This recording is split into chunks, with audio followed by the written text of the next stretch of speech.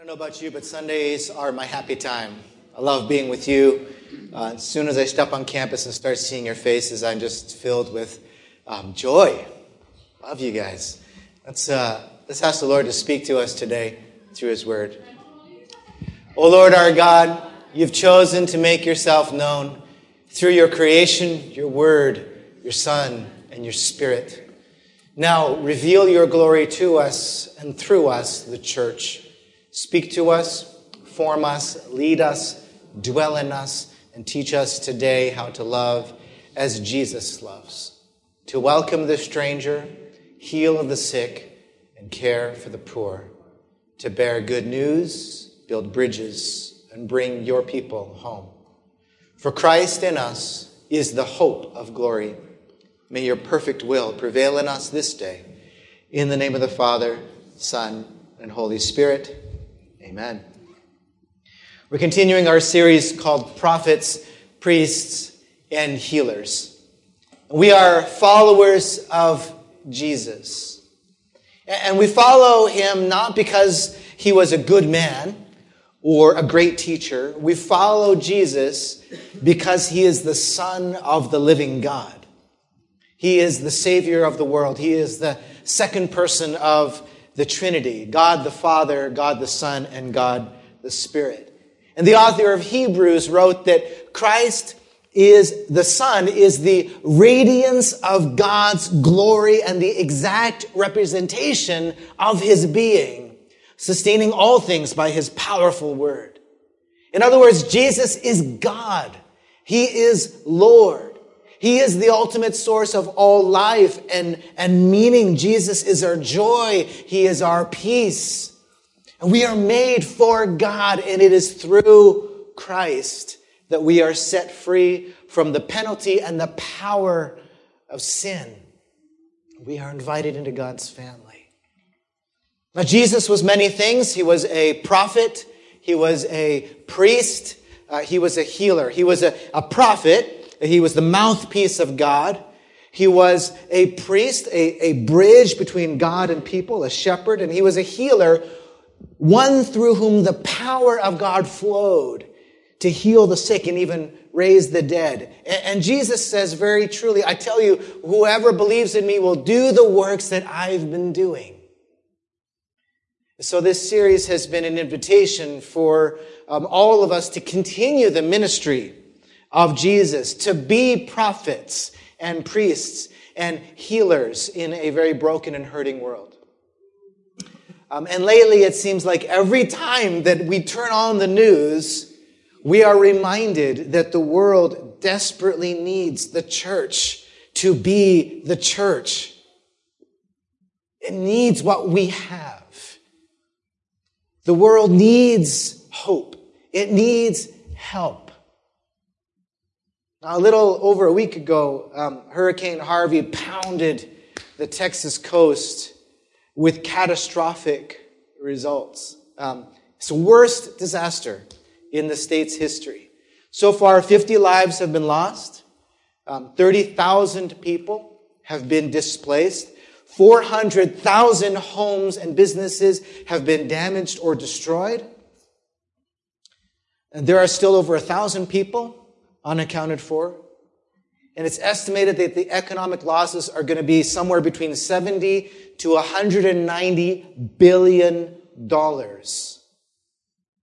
I've been in regular contact with Jeffrey Johnson, who is the district superintendent for the South Texas district of the Nazarene. And this is what he wrote in a letter. He said, I'm typing this email from my home where the water has risen to the point that I have not been able to leave my house. He was actually stuck in his home for 5 days. I have waited, talked, and prayed with my neighbors that the waters will recede and the Lord will give us His peace. At least 12 of our churches were flooded or damaged. We still haven't been able to get into all the churches to see the needs. Many of our brothers and sisters have flooded homes. Nazarene Disaster Response has been quick to offer help.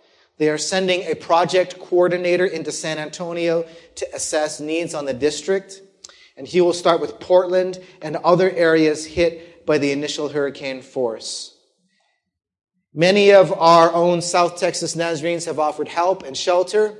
If you know of anyone who has been forced to evacuate and needs a place to go, please inform me. We will get you in touch with those who can help. By the way, this is a boat storage place. I mean, look at that damage. He continues, I have received dozens of messages of encouragement and offers to help from Nazarenes around the country.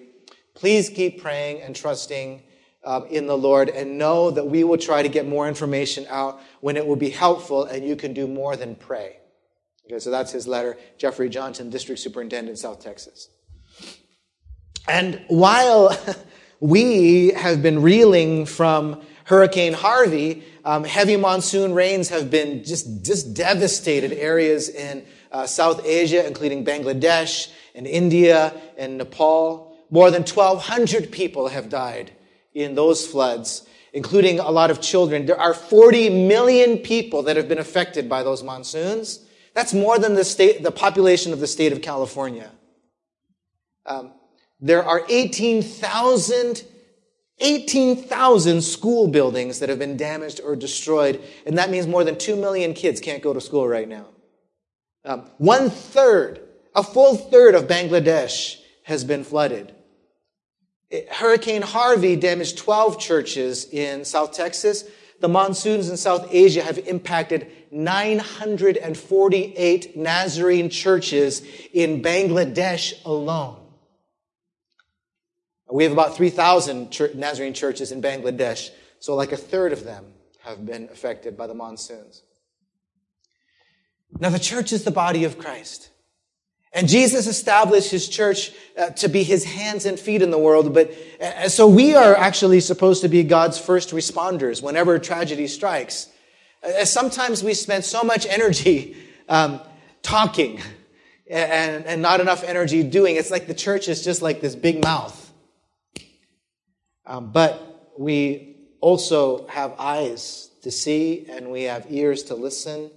We have hearts to feel, and we have hands to help. We are a body. And the gospel, we know, is not about going to heaven when we die. It's about experiencing heaven before we die. The gospel is not just for tomorrow, it's for today. The gospel is that Jesus is Lord and his kingdom is near. That means we have work to do right here, right now. And so right now, in the midst of devastation and loss, how do we communicate and embody this gospel that Jesus is Lord, that Jesus is near, that he has sent help, that his kingdom is coming soon? How do we embody this gospel? In other words, what work would Jesus be doing right now? Because we are supposed to do the works that Jesus did, right? So how do we do that? What is that work right now? How do we do that work? Well, I want for us to reflect today on the story of Bartimaeus and his encounter with Jesus in Mark 10, verse 46. So if you want to turn in your Bibles, you can, or I'll tell you the story. Mark 10, 46, the story of Bartimaeus. And as we listen to this story, I want you to listen with 3 questions in mind. Number 1, as we read this story, what do we learn about Jesus' character? Because Jesus is the radiance of God's glory and the exact representation of his being, right? So what we're really asking is, what do we learn about the heart of God as we look at Jesus? Okay. Secondly, what is the work that Jesus is doing here? And thirdly, if we are to do the work that Jesus did, then how do we follow his example? Okay, so who is Jesus and what was he doing, and how can we follow in his example? So we start reading here in Mark 10:46.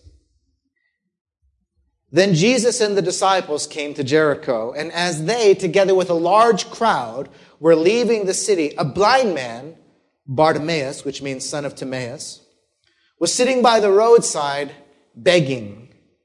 And when he heard that it was Jesus of Nazareth, he began to shout, "Jesus, Son of David, have mercy on me." And many rebuked him and told him to be quiet. But he shouted all the more, "Son of David, have mercy on me. And Jesus stopped and said, call him. And so they called to the blind man, cheer up, on your feet. He's calling you. Throwing his cloak aside, he jumped up to his feet and came to Jesus. He was blind, remember. What do you want me to do for you? Jesus asked him. And the blind man said, Rabbi, I want to see. Go, said Jesus. Your faith has healed you. And immediately he received his sight and followed Jesus along the road. So what do we see here in this story? Jesus is on his way to the city of Jericho with this huge entourage, like hundreds, maybe thousands of people following him around.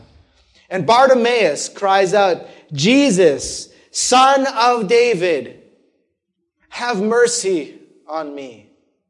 He calls him Son of David, a recognition of who Jesus was, descendant of David, the Messiah, is what he's saying here.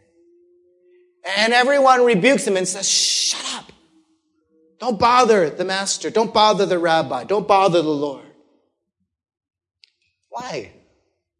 I mean, Jesus had stopped many times for people. Why are they telling him to be quiet? Leave him alone. Because Jesus is on his way to Jerusalem now, where he's going to make his grand entrance, where he riding on the back of a donkey, the way that kings would enter a city when they came in peace. And there's these crowds of thousands of people that are with him, and soon they're going to be waving palm branches and shouting, Hosanna, blessed is he who comes in the name of the Lord. And Jesus is riding to his own death. But they didn't know that. But this was Jesus' big moment, right? And then here's this blind beggar spoiling everything. And so he says, Jesus, Son of David, have mercy on me. And what does Jesus do? He stops. He stops. And then he says, call him. And so they say, hey, cheer up. He wants to see you on your feet. Come on, he's calling you.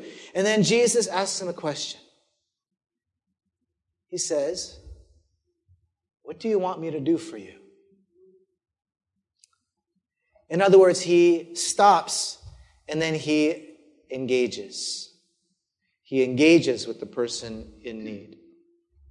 He says, and the beggar says, Bartimaeus says, Rabbi, I want to see. Very practical, very to the point. He's not like, can you tell me the way to heaven? Can you tell me how to inherit eternal life? He says, I just want to see. Very practical, very to the point. The thing that had plagued him for years, and he believes that Jesus can give him what he needs the most. He can restore him. He just says, Rabbi, I want to see. And then what happens? Jesus responds by healing him, saying, go, your faith has healed you. And what happens? He gets up and he starts following Jesus. So what do we see about the heart of God and how Jesus interacted with people? And what is the example that we are to follow here? Jesus stops.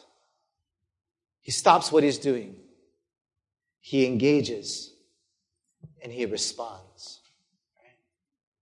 What does that mean if we are to do the works that Jesus did, if we are his ambassadors, then we also must be people who stop when people are in need.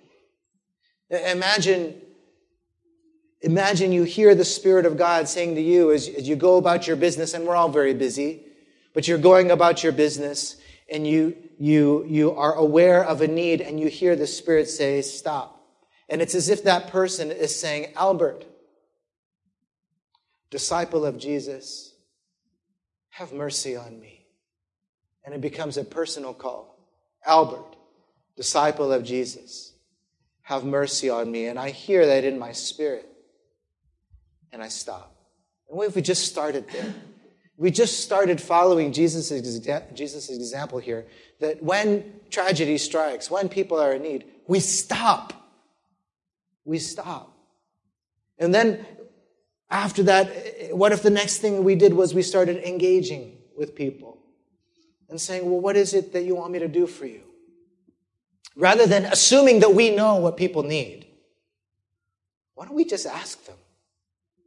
What is it that we can do for you? What is it that I can do for you?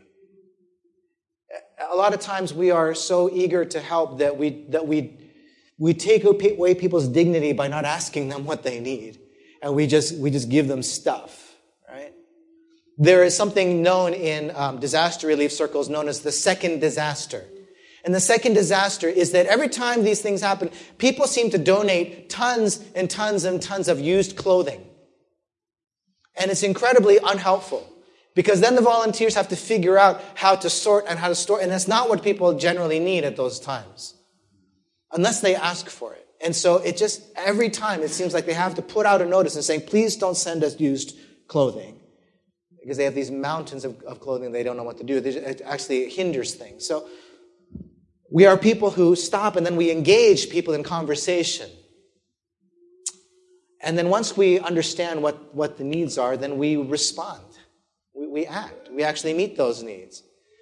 We pray, yes. But then we seek to be the answer to those prayers by offering tangible help. Sometimes we debate too long when there's a need, and we form a committee. And then we get bogged down in details. And meanwhile, it's a month later, and we still haven't done anything. We're still talking about it. And people say, you know what, don't bother. It's okay. I took care of it. Patrick Lencioni wrote a book called The Ideal Team Player, where he says that the ideal team player, and by the way, we are a team, the ideal team player is fast, fluid, and flexible.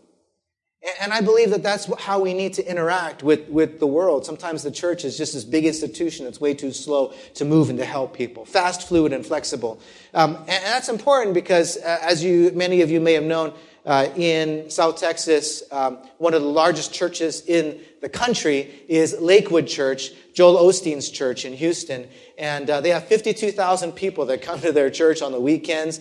They meet in the 16,800-seat Compaq Center. It's like huge. And he was criticized because their church did not open their doors quickly enough for people to come in, as a relief shelter. And I don't know all the reasons why. I'm not trying to judge him, but I am saying that from the outside world looking in, it sure didn't look very compassionate.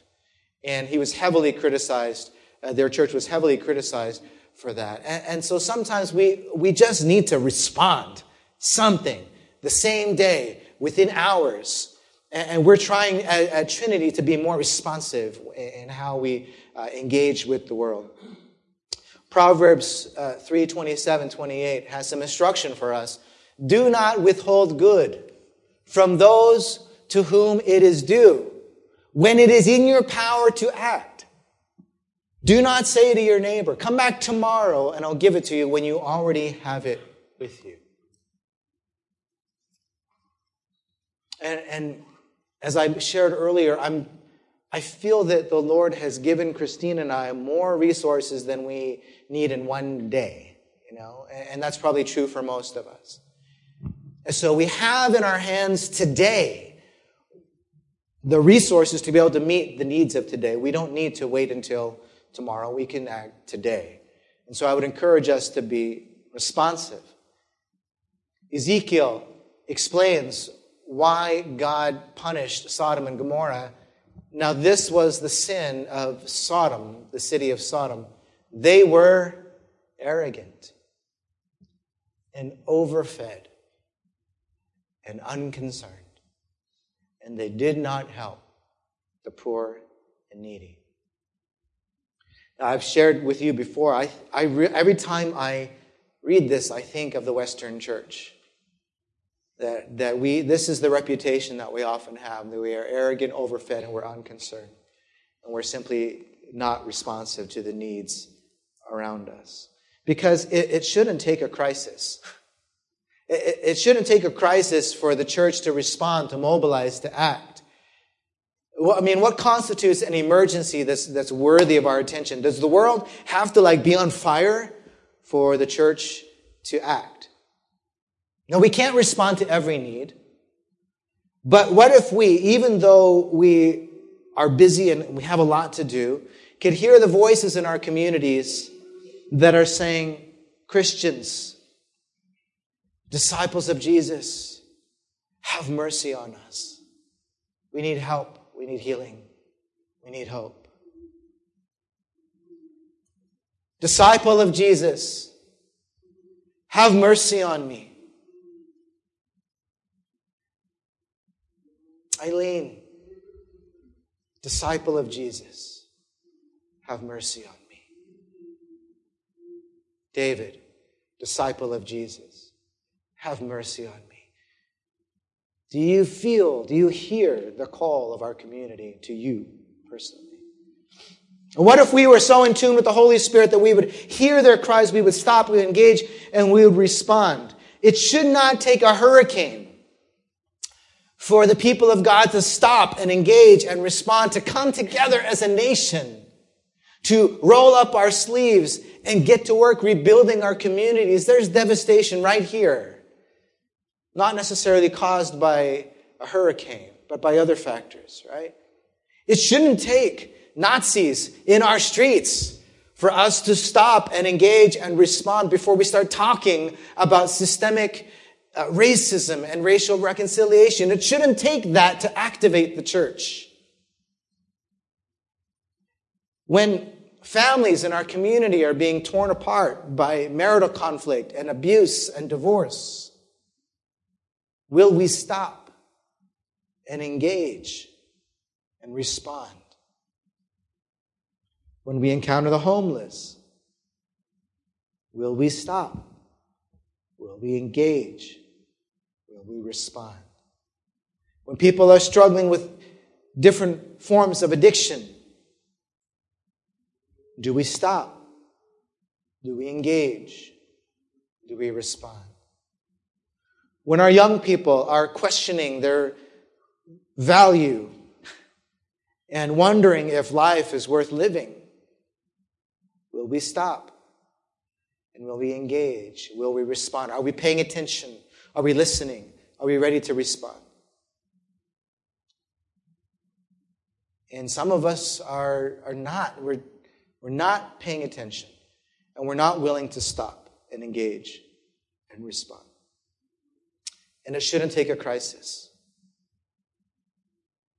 Because this is what Christians do. We help. Whether it's one person or 1,000 people, because every person matters to God. And when we stop and engage and respond to people in need, we are doing the work that Jesus did and we look like Him. That's what holiness looks like. Galatians 6:2 says, carry each other's burdens, and in this way you will fulfill the law of Christ. What is the law of Christ? To love people as He loved us. Carry each other's burdens. Whose burdens are you carrying right now? Who are you walking with? Who are you praying for? Who are you offering practical assistance to?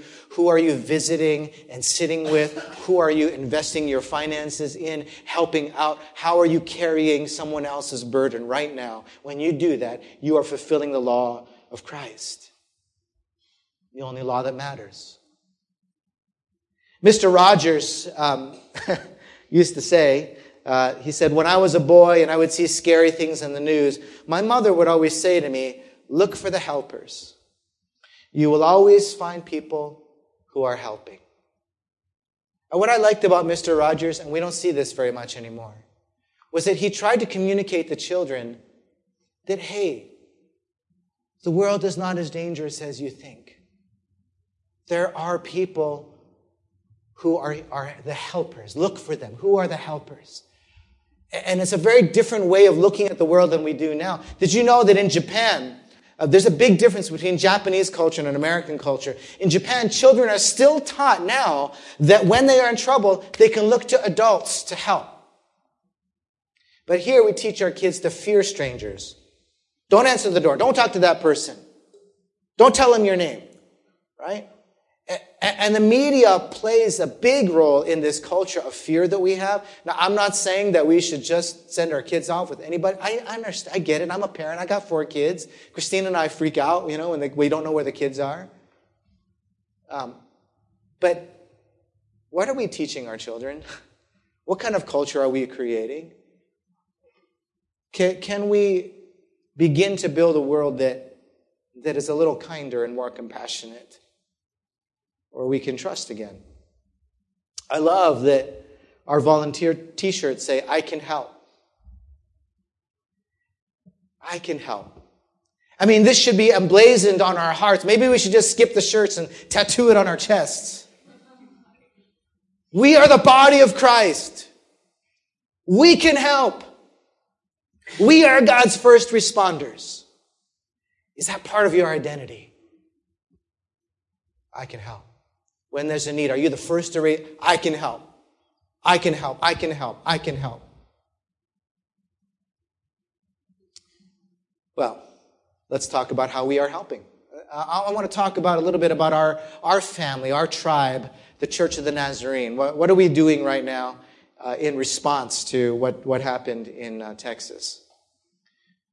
Well, first of all, I want you to know that Church of the Nazarene leaders, this is Bob Broadbrooks. He is our director for the USA-Canada region, and I'm going to show you a short video. But the Church of the Nazarene leaders are on the ground in Texas right now. They're assessing needs as volunteers from across the country are beginning to mobilize to assist people. And Nazarene Compassionate Ministries, via Nazarene Disaster Response, we've already sent hundreds and hundreds of crisis care kits. Thank you. Many of you know what those are. You've put them together before. Well, this is why we have them. Crisis care kits have been sent to Houston. And so I want you to hear from Bob Broadbrooks, if you could flip the lights back there. My name is Bob Broadbrooks, and I'm the Regional Director for the Church of the Nazarene in the United States and Canada. Today I'm touring the devastation in South Texas. I know you've been hearing about it, but I wanted you to actually see what's going on here because it's moving. And the pain and the struggle is very real. We have a number of our churches that have been damaged, at parsonages and Nazarene homes. We want to help those people, but we don't just want to help Nazarenes because we're all brothers and sisters. So I'm just simply inviting you to pray about and think about how you might participate in this and take this disaster as an opportunity to be a blessing. Go to the website of Nazarene Compassionate Ministries. You'll find more information there as to how you may be involved. We invite you to pray about it and ask God how you could help.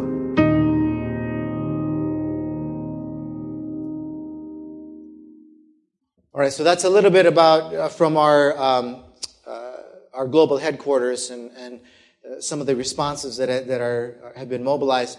I want to talk about what Trinity is doing. What are we doing? Well, I've been working with leaders from both the Northwest Indiana District and South Texas District to look for opportunities to help. And we've settled on joining the efforts of serving Houston Southwest Church of the Nazarene in Richmond, Texas. It's a little church, not a big church, small church just outside Houston. It was not damaged, and it's become one of the many, many support centers in the area. And John Fong, our youth pastor, John, can you come on up here for a sec? John's going to be leading a team of 6 people from our church to help purchase and assemble mud buckets. And John, can you explain to us what a mud bucket is? And we have a microphone up here. Hi, everybody. A mud bucket, it just consists of everything that you see on the screen. I sent a breakdown to Albert yesterday. It's approximately $50 depending on tax and where we end up purchasing it. The plan when we go, we're leaving Friday. We're taking the red eye. We have a church meeting, and then we're heading right out after. And right when we get there, the first thing we're going to do is we're going to rent a van, and then we're going to go to Walmart and Target, everywhere we possibly can, to start assembling these mud buckets. Right now, we're estimating that we have enough funds to purchase 55 mud buckets. So we're going to be going to minimum 55 homes. And along with the mud buckets, we're going to be helping the Southwest Church clean and start restoring the homes. And part of it is we are going to be helping other brothers and sisters from Nazarene churches. But part of our goal is to actually share the gospel with non-believers. So we're going to be going and preaching the gospel, sharing the gospel, living the gospel in front of them. And we are excited for them to ask us questions. Where are you from? We're from LA. What are you doing here? We love you. That's what we're doing here. We want to just share that Christ is here with you, and He's going to use us to really help you and restore your home. We're really excited because we get to take two of our youth. One is here, Ricardo. You could stand up. Richard, real quick. Give it up for Richard real quick. He's coming. And another one's from Roland Heights campus. And we are just pumped and excited to represent Trinity, and most importantly, represent Jesus in Houston. I have another friend that works at a Methodist church out there, so we've been talking to him about how we could help too. But we need you to just pray for us and just continue to think of us as we're there, and just we represent you guys. So we're gonna have pictures, and we're gonna share testimonies and all that good stuff. One more thing: the reason this even came up was because over the last 2 weeks in my family, we've been studying the book of Jonah. And if you know a little bit about Jonah, the main point of it is not the fish or the whale, depending on the kid's story that you're reading. It's about the Lord's compassion over the people of Nineveh, and it also tells of Jonah's disobedience and his spirit of rebellion that lied within him. And I asked myself, how am I Jonah? How my wife? How are we? Where do we have that spirit of disobedience and rebellion against what the Lord's convicting and calling us? And just like the story today, we're choosing to respond and to engage, because when I'm in this story with Jonah, I'm like, man, God, you've been telling me about Houston all week, convicting me during my QT. I'm just gonna look up a plane ticket right now. So we counted the cost. That's a big thing. I'm Chinese, so I want to make sure it's a good investment. Is it better for us to go or for us just to send money? We counted the cost and the amount of labor that we're going to provide. It ends up being a little bit less than minimum wage for each person getting sent out, considering the man hours. So it's definitely worth the cost for the kind of help that we could provide to the people. And that's just the physical labor. That's not even the part where we get to share the good news with people. So we've done our due diligence. Just wanted you to know, just in case you're thinking about it. And thank you. Yeah. Awesome. Have a seat right there, John. We're going to pray over you in a minute. So we've already the travel costs, as John said, are minimal. I think you got tickets for about $100 a person. It's crazy cheap. And you're going to provide about 180 hours, I think, of labor. That's a good deal. We've already raised about $3,000 from private donations. Trinity's going to add another $500 to that from our Global Impact Fund. And we also want to give you an opportunity later on to send our team with some more funds so they can buy more materials, respond to any additional needs as they encounter them. Because people are going to need other things too. They need things like diapers, baby food, rubber boots, bedding, bottled water, gift cards to Walmart, Home Depot, that kind of stuff. So as they encounter those needs, we like them to have some extra funds to be able to respond to that. So Trinity has stopped, and we are engaging. We didn't just decide what we were going to do. We started contacting people on the ground there and say, what do you need? How can we help? We want a coordinated response, not just random, things that don't actually meet the needs of the community. So what can you do? You can go to ncm.org, Nazarene Compassionate Ministries. You're going to find instructions for 3 things: how to pray. And there's a page where you can submit a prayer request or a note of encouragement, and that gets sent to the Nazarene churches there. You can also give to the disaster response, or you can volunteer. They're starting to put up a volunteer registry. So you can put your name, contact information, and when they're ready to put a team together, they'll contact you and say, can you come on this date? You can also give through Trinity. We're going to have a love offering at the end of the service where you can purchase mud buckets or just give finances to the team to be able to use when they're there. And just mark in the check, you can put Global Impact, and anything that we receive today for Global Impact will go towards that response. You can also go online, use the church app that we have, and you can just select Global Impact from there. So as we conclude, right now, in the midst of all this devastation and loss, how do we communicate and embody this good news that Jesus is Lord and that his kingdom is near? Well, this is one of the ways that we do it. We send people to actually bear that message and show by word and deed that that God is close, his kingdom is near. How do we live into our identity as prophets and priests and healers? The goal of this sermon today, of our message, our time here, was not to get you to buy a mud bucket. Okay? Although if that you do, wonderful. We are asking you to do that. But that was not the point. The point is how we live as people that are responsive to the needs around us. That we are the first to stop and then engage and respond. Because I guarantee you that somebody connected to you, around you, is going through a crisis right now that is just as heartbreaking and scary as being forced out of your home by flooding.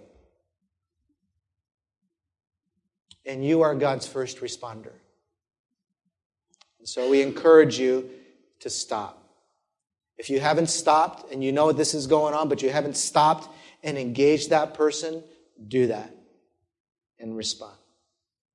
And what is the fruit of our compassion? What happened when Jesus healed Bartimaeus? What did he do? He started following him. And in Matthew 5:14, Jesus says, "You are the light of the world. Let your light shine before others so that they may see your good deeds and glorify your Father in heaven." Compassion and responsiveness has a direct impact on people's receptiveness to the gospel and following Jesus. And so we thank you for joining us in being prophets, priests, and healers. I'd like to ask the ushers to come forward and receive a love offering for John and the team.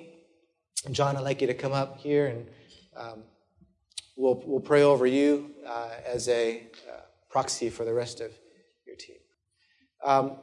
And anyone who wants to come up, let's lay hands on John.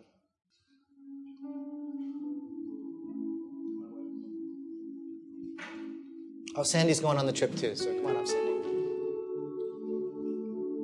Okay, let's all pray out together for the team. Lord, we praise you that you have given us the inspiration, the motivation, and the means by which to provide a response to the needs of our brothers and sisters in Houston. And Lord, there's more needs than we could ever possibly meet, but not more than your church can respond to around the world. If all 3 billion people who call themselves followers of Jesus, half the world's population, just started living like Christ, we'd be in heaven already. This would be heaven. And so, Lord, help us to not just wring our hands helplessly, thinking, Lord, when are you going to do something? You have done something. You've created your church. And so, Lord, it's a privilege. And as we were praying, these sirens just went by the church. I don't know who's in need. I don't know what's going on. But what a reminder, Lord, that is happening all around us all the time. People are going through crises. And somebody has to respond to those things. And it's us, God. It's us. And thank you, God. We're just doing small things. Mud buckets. Sharing the gospel, simple things like that, encouraging people, bringing diapers by, gift cards. But you take those little things, you take those loaves and fishes, and you multiply them, and people are satisfied. They are full. Their needs are met. And they praise you, God. They don't say, where's the rest? They praise you, God. And they're satisfied. We can satisfy people because the Spirit of God lives in us and moves through us. There is much that we can do. We are not helpless. And so we thank you, God. As John and the team go out, Lord, we are with them. We're all part of this. It's not just 6 people going out doing some... It's all of us. It's our family. And we all share in the joy and the blessing of being right in the center of your will. So use them, God. Open doors. Help them to reach the right people. Lord, pray for a smooth trip, that all the stores will be stocked with supplies that they need to buy. They won't come up empty-handed or short, Lord, and that they'll always have enough. Every need. May every need that comes before them, Lord, may they have the ability to meet it. May they not have to turn anybody away, say, sorry, we ran out, we don't have anything. May they have enough for every need that comes before them, God. We thank you, God. And this is going to be a sustained response, not just this one trip, Lord, but Houston's going to need help in the next weeks and months and years to come. And just as we have been there on the ground in Ensenada, may we be there on the ground in Houston, Lord. For we are the church. We are the greatest force for good in the world. We thank you, God, in Jesus' name.